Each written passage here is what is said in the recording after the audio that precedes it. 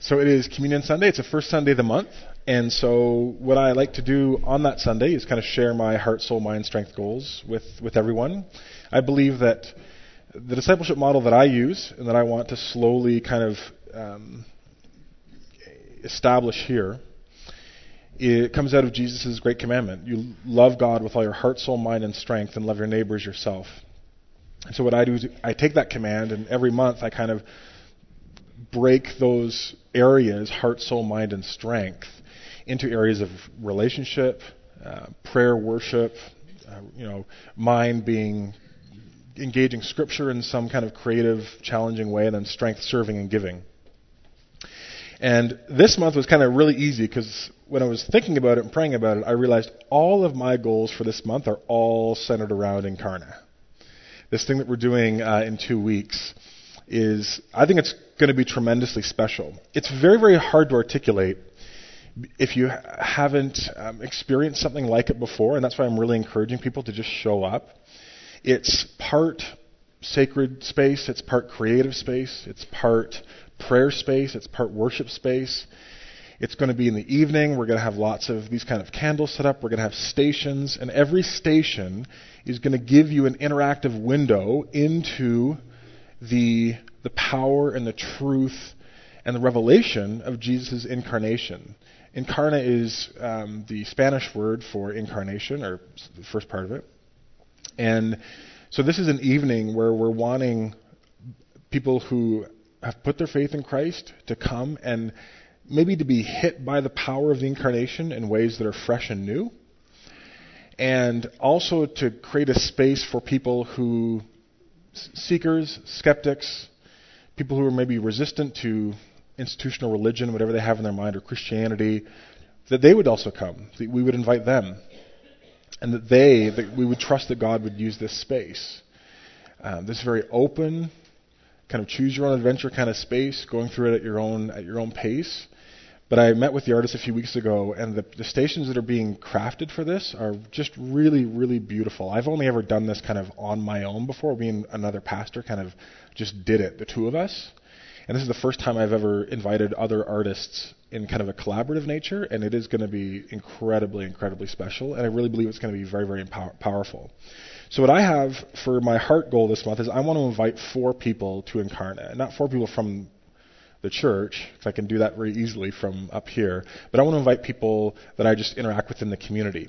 I tried to have invite cards printed off for this Sunday, but I was still kind of in Ontario mode, where I thought like you could just give like a printing place like 12 hours notice and you could just get the cards. And it's kind of like, kind of had a little experience of Kootenai time this week, so it'll be ready for next Sunday. They're going to be ready early in the week, but we're going to have ones to hand out, and I want to hand out them just to people that God puts in my path throughout the week as I'm going about doing what I do.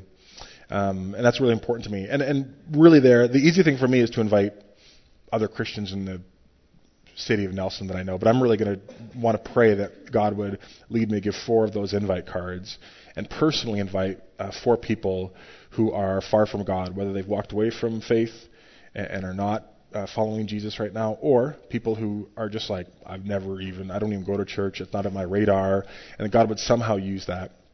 Soul, I want to be doing a lot of praying around Incarna. I'd please invite you to pray for that time too. This is it's a really powerful time where I think God can get at people in different ways than the conventional church service, or just going about kind of hurtling through the Christmas season and the busyness.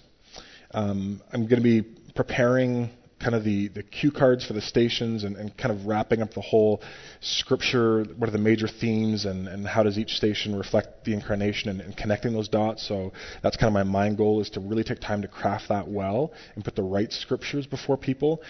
And then strength, that is Incarna. It's going to be a lot of setup. We're setting up a Monday and Tuesday the week before, and they'll be tear down on the Friday night.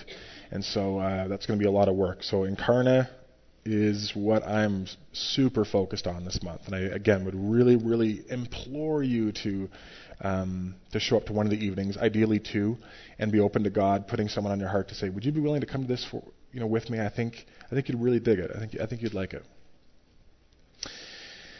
Okay, also, this past Friday, we tested out a new thing. It's an email newsletter that I sent out called the Summit Newsletter.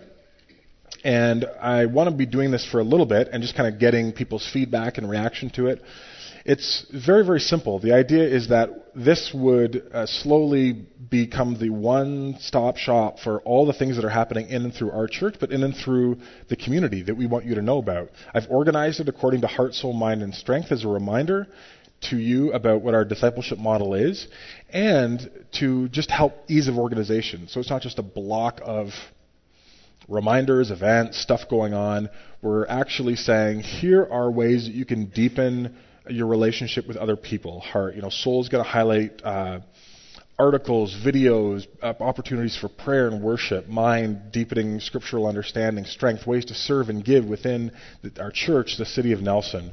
I'm also going to be including in there articles or videos, resources that I come across that I think are really, really excellent that I want to make sure that I'm availing the community of and saying, hey, if you've got 10 minutes, please read this article. And so if you didn't get an email on Friday, that means you're not on our email list. So you can just email me, and I'll make sure you get on that list. You can just email jeff@ecov.org, and that will get to me, and then you'll get your Summit newsletter on Friday. We are going to be closing out the first chapter of Mark's Gospel today. We finally did it. It took us 1 billion weeks, but we're almost done the first chapter of Mark. We are going to be taking a little bit of break from Mark at the start of the year, but I wanted to get through the first chapter before Christmas, and I've done it.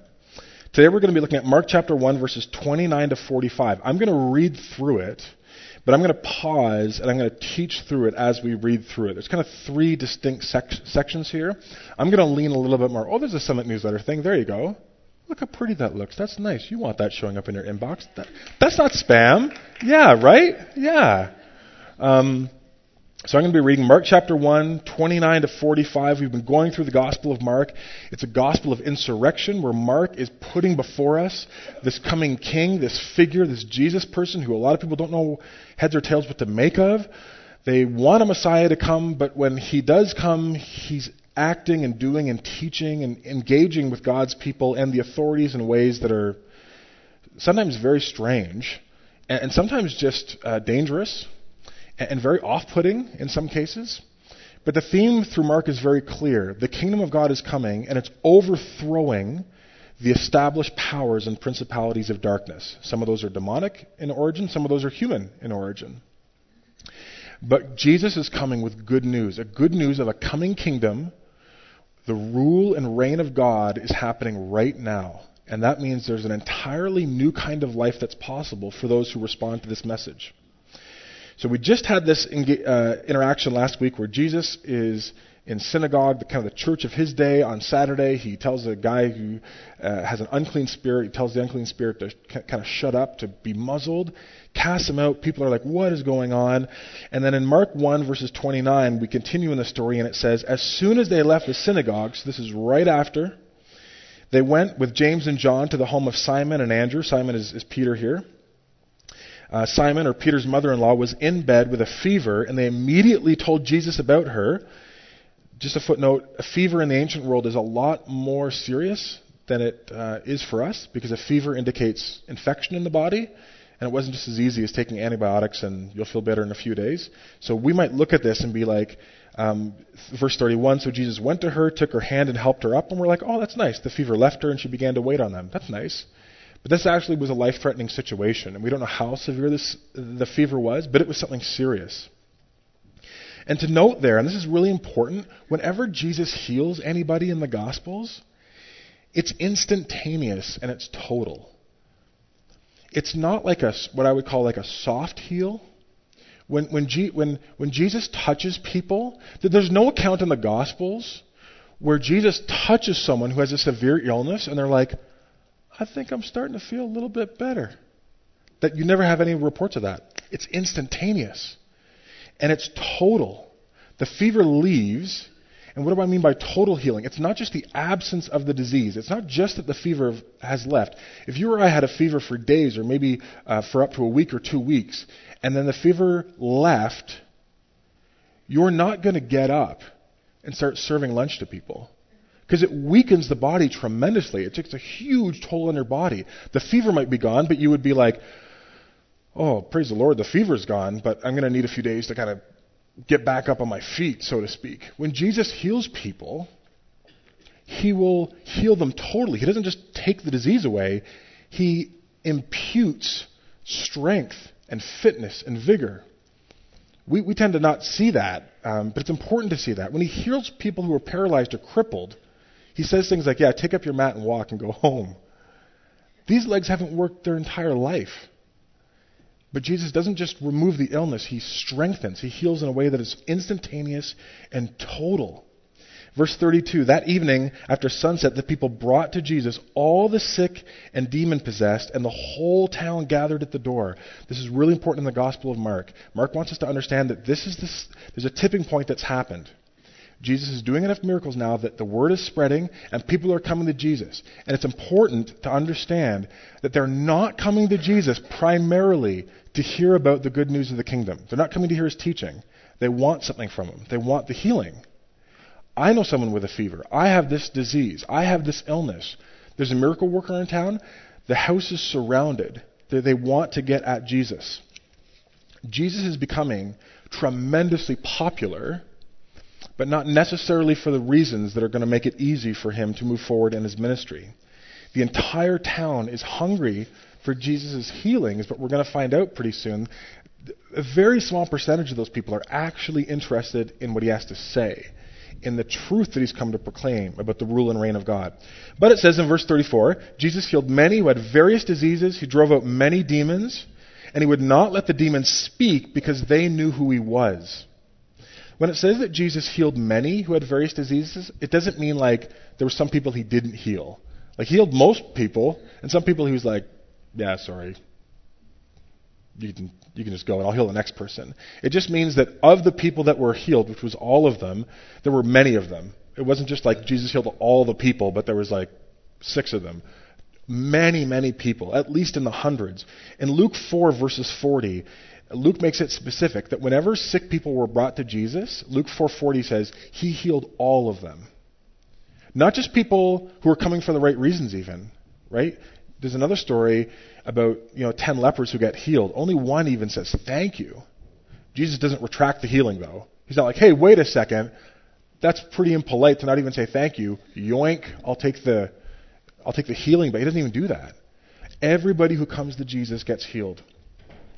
And you're starting to see this pattern of demons. Mark's talking about demons a lot. And the pattern that Jesus is shutting the demons up. He's muzzling them. It started at the synagogue, but in all these demons, they're trying to tell people who Jesus is. And he's saying, shut your mouth. Be muzzled. He's not letting them speak. Which is kind of strange. Because why would demons be interested in letting everyone around know who Jesus is and what he's doing? That doesn't make sense to us. Why wouldn't they be spreading lies about who Jesus is? Why wouldn't they be slandering Jesus? They're not. They're saying things like, we know who you are. You're the Holy One of God. Have you come to destroy us? They're bearing witness to who Jesus is. Why are the demons trying to spread Jesus' fame and popularity? And if they are, why is Jesus not letting them? Wouldn't that be a good thing? Wouldn't that be a testimony that, wow, even the demons acknowledge his lordship and his kingship? We're going to find out at the end of this text why this is actually a problem for Jesus to become famous and for right now in his ministry for people to find out who he really is. Verse 35, very early in the morning while it was still dark, Jesus got up, left the house, went off to a solitary place where he prayed. Simon and his companions went to look for him, and when they found him, they said, everyone is looking for you. Jesus, what are you doing? We're in that sweet spot where people are coming from all over. You have the chance now. This is not the time to retract. This isn't the time to hide away. People are looking for you. They want to have radio interviews. They want to put you on TV. They want to broadcast you. Why are you hiding?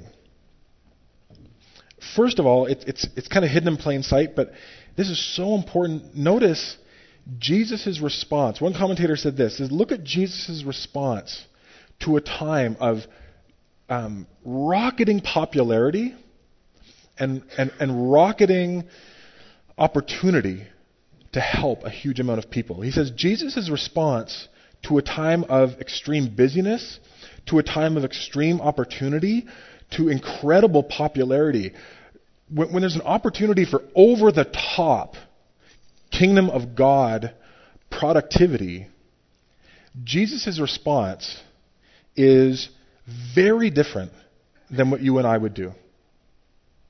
It's very different than what you and I would do. Because when you and I, he's speaking, he says, when you and I come into a time of incredible popularity, productivity, opportunity to get so much done, to do so many of the things we've always wanted to do, even good things that we can do in God's name, for God, the first things that go in our life are solitude, prayer, and quiet before God.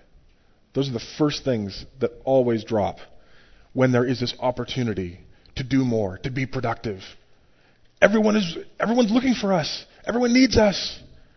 Look at the lineup out the door. And Jesus shows us something very powerful about what's an A1 priority, like what's an actual first thing in the kingdom of God. And he shows us something very important about prayer and solitude and making sure that in that echo chamber of popularity, you don't lose who you are. You stay connected to your source of life, and you stay connected to your core identity, which doesn't come from doing things. It comes from being and receiving love and your identity from God the Father. I mean, think about the needs and opportunities that were before Jesus. Imagine 1,000 people lined up down this road, and someone here having the ability on demand to heal someone, and saying, I'm just going to stop and pray for a little bit. I'm just going to pray. That just seems almost wrong to us. You can understand why Peter says, why everyone's looking for you. Like, come on, get to work. But Jesus says, this is the greater work. This is the more important work. He prioritizes prayer. And so I was doing that, and I was preparing for Incarnate and all these things, and I was thinking this week, what am I so involved in? What are the opportunities that are before me that are so important that I drop prayer, that I drop solitude, I drop quiet before God? It seems insane that I don't prioritize prayer the way Jesus did. Jesus said, let us go somewhere else to the nearby villages so I can preach, for that is why I've come. Jesus says, I will do miracles here, but I haven't actually come to do miracles. I haven't come to raise the dead. That's not my A1 priority. My A1 priority is to preach. The time has come. The kingdom of God is at hand. Repent and believe the good news. I've come to preach. That's the A1 priority. Jesus says, of all the things that I'm going to do, it's not the most spectacular. It's not going to create the crowds. Tons of people will come for signs and wonders. A ton of people don't come for teaching the truth about the kingdom of God. Jesus says, the first thing, the reason why I've come is to teach and to proclaim God's truth to people. And the signs and wonders bear witness to that truth. But my priority is to preach. Which, again, that's a pretty remarkable statement when you understand the depth of suffering of some of these people. People who are lame and crippled and blind, who have relatives who are dying, who have children who are dying. And Jesus says, I will heal them all, but that's not my priority. My priority is to preach. He wants to go into all these places, into these synagogues, and teach. Our sensitivity says, what could be more important than raising little girls from the dead? What would be more important than giving sight to someone who's only known blindness and has been locked into socioeconomic poverty because of that? Jesus says, yeah, those are good things. They bear witness to the fact that the kingdom of God is coming. God wants healing, but that's not my priority. My priority is to preach. Jesus' message, the time has come, the kingdom of God, the rule and reign of God is at hand. Repent and believe the good news. He's calling people to rethink how they're living, to turn away from the path they're going on. That's what repentance means. It means if you're moving in one direction, change direction, repent. In light of the fact that God's Messiah has come, the reign of God is at hand, an entirely new type of life is open and available. Rethink your entire mode of being. That's the A1 priority. So we traveled throughout Galilee, verse 39, preaching in their synagogues and driving out demons. Mark always puts these things together. He's teaching and he's driving out demons. And the inference at this point we now realize is he's driving out demons and he's muzzling them because they're trying to get the word out on who he is. Again, we'll find out why in a second. But this is the part of the text that really kind of rocked my world this week. This is really, really powerful. The end of Mark chapter 1 says in verse 40, a man with leprosy came to him and begged him on his knees, if you're willing, you can make me clean. There's a picture that was just up of, that's a very recent picture actually, of a man in one of the southwest regions of India. That was taken about 2 years ago. And I just want to keep that picture up as I'm teaching on this because this isn't like leprosy like you see in the children's storybook Bibles and stuff like that. Leprosy is it's a horrific disease on kind of holistic levels. Leprosy has terrified the ancient world. It's not an issue for us in the West because of different technological and medical advances. But for much of human history, it was a terrifying disease. It was the kind of the capital D disease of diseases. It was reported as early as 600 BC in India, China, and Egypt. It's now officially called Hansen's disease. It's still a major health problem in some parts of Africa, Asia, and Latin America. But for many centuries, leprosy was considered the disease of disease because it was connected. It was seen as so horrific that people kind of said it has to be almost like a curse of God. Like there's suffering and then there's like leprosy. So if you have leprosy, then it must be. Like even people from pagan backgrounds said it doesn't stand to reason that this is just like an illness like any other illness. This has to be connected with the fact that the gods are angry at this person. This is kind of like karma in the universe come to roost in this person's life. So it was connected with the idea of the gods cursing people. In Israelite society, it was often associated with sin. It was kind of seen as a living embodiment of sin. Leprosy doesn't kill a person per se, but it doesn't either kind of end. It's this long, slow degeneration of the nervous system. If you had leprosy, you were like a dead man walking. You were a living picture, TV show The Walking Dead. You were The Walking Dead. You were alive, but only in the most basic biological sense of the word. In every other way, any meaningful way, you were a dead man walking. You were the living dead. The symptoms start in the skin and the peripheral nervous system. You experience tremendous disfigurement of skin and bones, twisting of limbs, curling of fingers to form kind of a characteristic claw hand. Facial changes include thickening of the outer ear and the collapsing of the nose. You'd have these tumor-like growths called lepromas that may form in the skin and in the respiratory tract. Optic nerves are often attacked and they're deteriorated with tumor-like growths.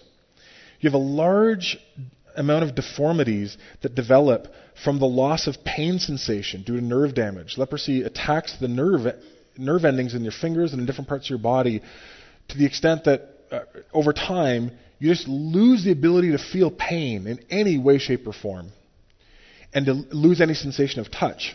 So sometimes lepers, you kind of see the sense of like they have no nose. You see, if you can Google some images of it, you'll see they have no nose or worn down skin. That's not because the skin like fell off per se. It's that people kind of almost slowly go mad. You can't feel touch. And so you're touching and moving your body, but there's never any biofeedback that, like you've rubbed past the first two layers of skin and it's painful now, so you like stop rubbing it. You just keep rubbing it, and you'd wear down. You'd wear off parts of your body. You'd wear off nubs of your fingers. You don't have any sensation. And so you're kind of trapped in your own body without any feedback about your environment. It's a really horrifying way to live.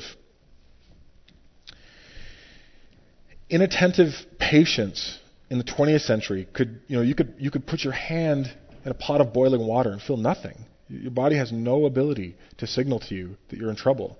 You could have inner infections or stuff happening on the inside of your body, and where normally we'd say, oh, I don't feel very well, I have a fever, people would just continue on. So you often die from other complications related to the fact that you can't sense that you're in any kind of pain, that there's anything wrong with your body. You don't feel anything, which is another really, the next time that you experience pain in your life, thank God for it. So thank you, God. Because the pain is telling you something is wrong, so you can address it, so you can deal with it. People with leprosy didn't have this. By the 1st century, the disease was collapsed with everything that symbolized what was despised and loathsome to people. If you had leprosy, you were not allowed to live in a community with your own people. The Levitical law in Leviticus 13 made it very clear. If you have any kind of a skin condition, which meant something like leprosy, but it could be lots of skin conditions, you were removed from the community. You were unclean permanently until that condition left. Unclean meant no synagogue, no temple worship. You were living on your own. And on your own meant like on your own, not like, oh, I live by myself, but I still get to go into town. No, there's no going into town. You don't get to go near people. If there was no wind blowing, the rabbi said, someone with leprosy could come within 6 feet of someone else. If it was dead air. If the wind was blowing, you don't come within 150 feet. So if you had leprosy, not only did you suffer in all kinds of ways that were very difficult to put into words, but you were completely socially isolated. You were religiously isolated. You were a dead man walking. You were the living embodiment of the corrupting, distorting, toxic nature of sin. People looked at you, and you were the illustration of what sin does. And so God, in Leviticus 13, when he says, anybody who's leprous, you are sent out of the community, it was meant to be a visual reminder that sin is to have no part of your life. You don't let sin mingle in with your life. You identify it and you cast it out. You get rid of sin, because sin, like leprosy, will begin to deform you from the inside out. It will begin to deaden you to things that you need to not be deadened to. It will begin to slowly eat you away. So if you are a leper and you've been commanded by God to go to the outskirts and live outside the core area of wherever God's people were, first when they were going through the desert, but then eventually settled in the promised land, what does it tell us about this leper who comes into the town, right? He's coming into the town. They're just at someone's house for lunch. He comes into town to get Jesus to cleanse him. What does that tell us about this person? Super desperate. Capital D desperate. This is we all go to places in our mind. I mean, think about the place where a time you got that phone call, this thing happened, you had this realization, your stomach dropped, you realize, I'm in a desperate situation. Like life just turned. I mean, this is where this guy is at. Because if you're a leper willing to do this, willing to go into a community and not stay 150 feet from people, not even stay 6 feet from people, you're moving through crowds, you're at an advanced stage of deterioration. You are totally desperate. Because once people realize that you have leprosy, and once they realize you have disobeyed Leviticus 13, they're going to kill you. If out of no other reason, out of fear. You're a dead man walking. This guy's going all in for Jesus. It's Jesus or bust. I got nothing else. And if he comes to Jesus, he's got this condition that's so severe, he's risking his life to get to Jesus. And he doesn't even make a demand, though. Doesn't even make a demand. He says, if you are willing, make me clean. If you are willing, you can make me clean. He knows who Jesus is. He has some measure of faith in him. And it might be small. It might have a shred of hope, but it's enough to say, this is all I've got. And Jesus needs to be all I have, because there's no plan B. I got nothing else. In verse 41, it says, Jesus, And this word will be very different depending on your translation. Some translations will say indignant. Some will say angry. Some will say filled with compassion. Some will say filled with mercy. Jesus reached out his hand and touched the man, and he said, I am willing. He said, be clean. And immediately, the leprosy left him, and he was cleansed. Jesus heals immediately and totally. That word that translations have a trouble with, filled with compassion, angry. If you research it, there's tons of arguments about what's going on there. It's a very complex word, and it's a complex word that's made even more complex by the context. The simplest way to think about it is that when Jesus sees this man, and he hears this man's request, he has a moment where his stomach churns. Like, he feels the weight of what is happening in his guts. He's filled with compassion and pity, yes, but not in a, oh, I feel bad for this guy. This is like the full weight of what this man has had to bore his life. Kind of, Jesus takes that on. And what this man has had to endure, the isolation, the labeling of being unclean, the totality of his suffering hits Jesus, and Jesus is both pities the man, but he's both angry at the state of sin in this world. He's angry that someone would have to suffer like this. Jesus looks at the leper and he's sick to his stomach. He's sick to his stomach over this man's plight, over the advanced stage of leprosy. Now, if you're reading the Gospel of Mark, and Jesus says, I am willing, if you're reading this for the very, very first time, and you're assuming, okay, now the next part is Jesus heals a person. How do you assume Jesus is going to heal this guy? How would you assume Jesus is going to heal this guy? He's probably just going to say, be clean. He doesn't need to do anything. You've already seen it through the Gospels. Jesus can raise people from the dead with a word. There are centurions who come to Jesus who say, yeah, my servant's dying. Jesus is like, yeah, he's fine. Go home. I've taken care of it. He doesn't even have to be in the vicinity of someone. And he could raise people from the dead. But he touches the man. And he says, I am willing to be clean. And that's super, super important. Because remember, Jesus heals instantaneously, but he heals totally. And he didn't just take the disease, the leprosy from the man. He also touches him. Because let your imagination go, 10, 30, 40 years since anyone's actually even touched this person? And it wasn't like this. It wasn't like Jesus going like, this is Jesus embracing this man. Right? Probably maybe one hand on his face, one hand on his shoulder. I am willing. He looks him straight in the eye. He comes close. Maybe he brings him close. Jesus heals totally. Jesus isn't threatened by his lack of cleanness. And when Jesus does that, you've got to understand, the text doesn't say it, but it's right, it has to be there. The moment Jesus touches that man, the entire audience gasps. I mean, they have to. You don't touch a leper. In the Levitical law, the only thing that's worse than touching a leper is touching a dead body.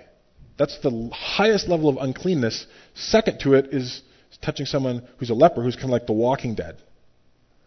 Jesus touches the leper. And now everyone knows, oh, Jesus is unclean now. If you touch something unclean, you become unclean. Religiously, that was the context of Israel. But that's true in our world. If I touch dirt, I get dirt on myself. But in this miracle, it doesn't work that way. When Jesus touches this person who has this unclean disease, he doesn't get contaminated at all. All the cleanness goes from Jesus onto the man. And we know that Jesus, it never even occurred to Jesus that he was unclean, because there are procedures that you do. When you touch something unclean, you go to a priest. There's a certain ceremonial washing. You can read about that in Leviticus, to become not unclean. Read through the rest of the gospel. Jesus never goes to a priest. Because he's not unclean. Again, another really strong hint. Is this guy just a prophet? Can't be. Because there's only one entity in all of reality who is so pure that it cannot be contaminated by sin. What is that entity? It's God. God's the only entity who in him, he is light, and in him there is no darkness at all. God cannot be contaminated. Another instance where the divinity of this Jesus is established. The cleanness flows from him. That's like me touching something dirty and it becoming clean, and I raise my hand and it's clean. It's crazy. But symbolically, it's so powerful. Jesus is God come in human form to deal with our uncleanness. Remember last week in the synagogue when Jesus told the demon to shut up? It says that the people were ekplesiod. They were outstruck. They were mind blown. Same thing's happening here. Guarantee it. Mark doesn't use that word, but it's right there. I mean, it's the inference in the text. How would you not be mind blown? You see someone go from that state, and somehow before your eyes, you now have complete health and vibrancy, and Jesus says, now go. Jesus sent him away at once with a strong warning. See that you don't tell this to anybody, but go show yourself to the priest and offer sacrifices to Moses, sacrifices that Moses commanded for your cleansing as a testimony to them. To who? To the priest. Jesus is saying, I want the priest to see that God is at work. Because they think they've got a little corner on God, but I want, you go, you tell them who did this, and you offer your sacrifices, you show them that you're cleansed now, because I want them to hear this. This is a testimony for them. So don't tell anyone else, go to the priests. But instead, he went out and began to talk freely, spreading the news. As a result, Jesus could no longer enter a town openly, but stayed outside in lonely places. And yet people still came to him. And they came to him from everywhere. And Mark doesn't intend us to read this last part of the chapter 1 as a good thing. This is actually a bad thing. This guy goes out and disobeys Jesus and starts telling all these people, because now it's crushing. Like the humans, there's crush space now. Like humans are like just surrounding. Wherever Jesus goes, the towns ahead hear about it, and he can't go into the towns to preach. Remember, that was his priority. So he has to be isolated outside of the cities now. People have to go to him out in the countryside because word about him is spreading everywhere. There's a lot in our text today, but I want to make sure everybody in this room leaves this morning understanding the gospel in this story, because it's right in front of us, and it's really, really important for us to see. If you think about this encounter with this leper, at the start of this encounter, the leper is the dead man walking. The leper is the person who is isolated, who is alone. He has no hope in the world. But by the end of the encounter, there's been this complete reversal of fortunes. The leper has holistically been born again. And now he's going around telling other people a story, right? He's finding community. He gets to go into the cities now. He gets to tell people. His life has new meaning and new purpose and new opportunity. For the first time, he's discovering what it means to live with a living hope. But Jesus finds himself more confined and more isolated, less free. He can't travel wherever he wants to go. He's increasingly being alienated and isolated. Jesus used to be able to stay in the city, has to go out to lonely places now. So Jesus and the leper have kind of traded places here. And Mark wants us to make sure we see that. See, the leper finds new life, but it costs Jesus very, very dearly. And it's going to continue to cost Jesus dearly. And this is something that if you're reading through Mark, watch for this pattern. Because until the latter chapters of Mark, as Mark progresses, we discover that in order to cleanse and redeem and to give new life, Jesus has to become the dead man walking. He is the person who now has to bear the sins of the world. And that's being alluded to in Mark, but it becomes more and more clear as the gospel moves towards the cross.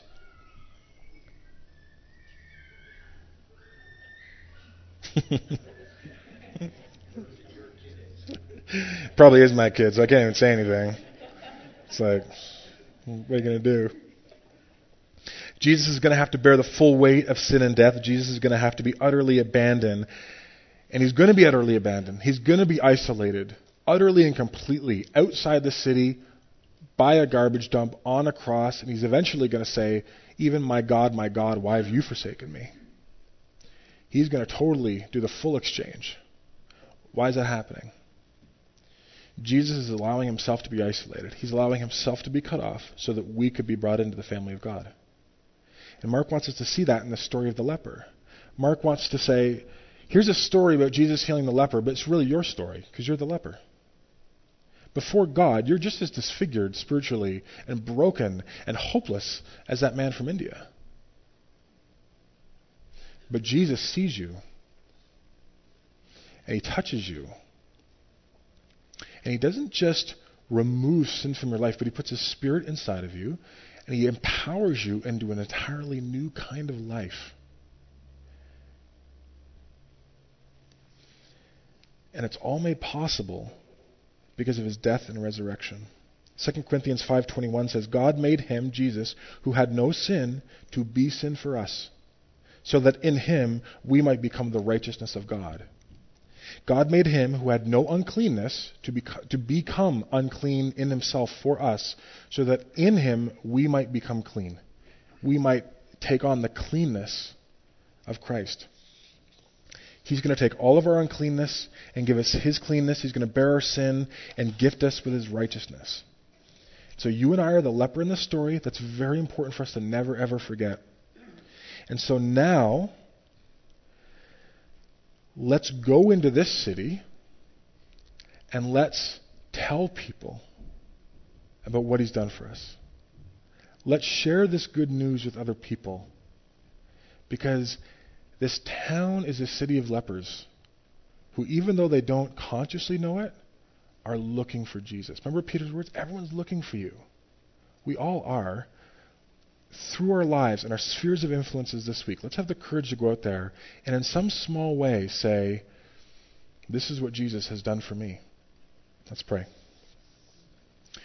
God, as we prepare our hearts for a time of communion, as we come forward, may the weight of your glory and your goodness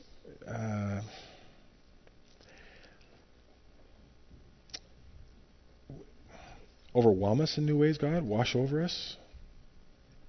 May our condition before you, like before coming to you, with that picture of the leper, with understanding what leprosy is, may we have a new appreciation for the new life that we have in you, our hopelessness before you, and now new life and a living hope with you now. As we worship during the song, God, and prepare our hearts, may we worship you in spirit and truth, and may we give you thanks. In Jesus' name. So we're gonna spend this time a song to pray and to sing to God. Do your own work in your own heart with Jesus, and then after this song, I'll lead us in a communion to close the service.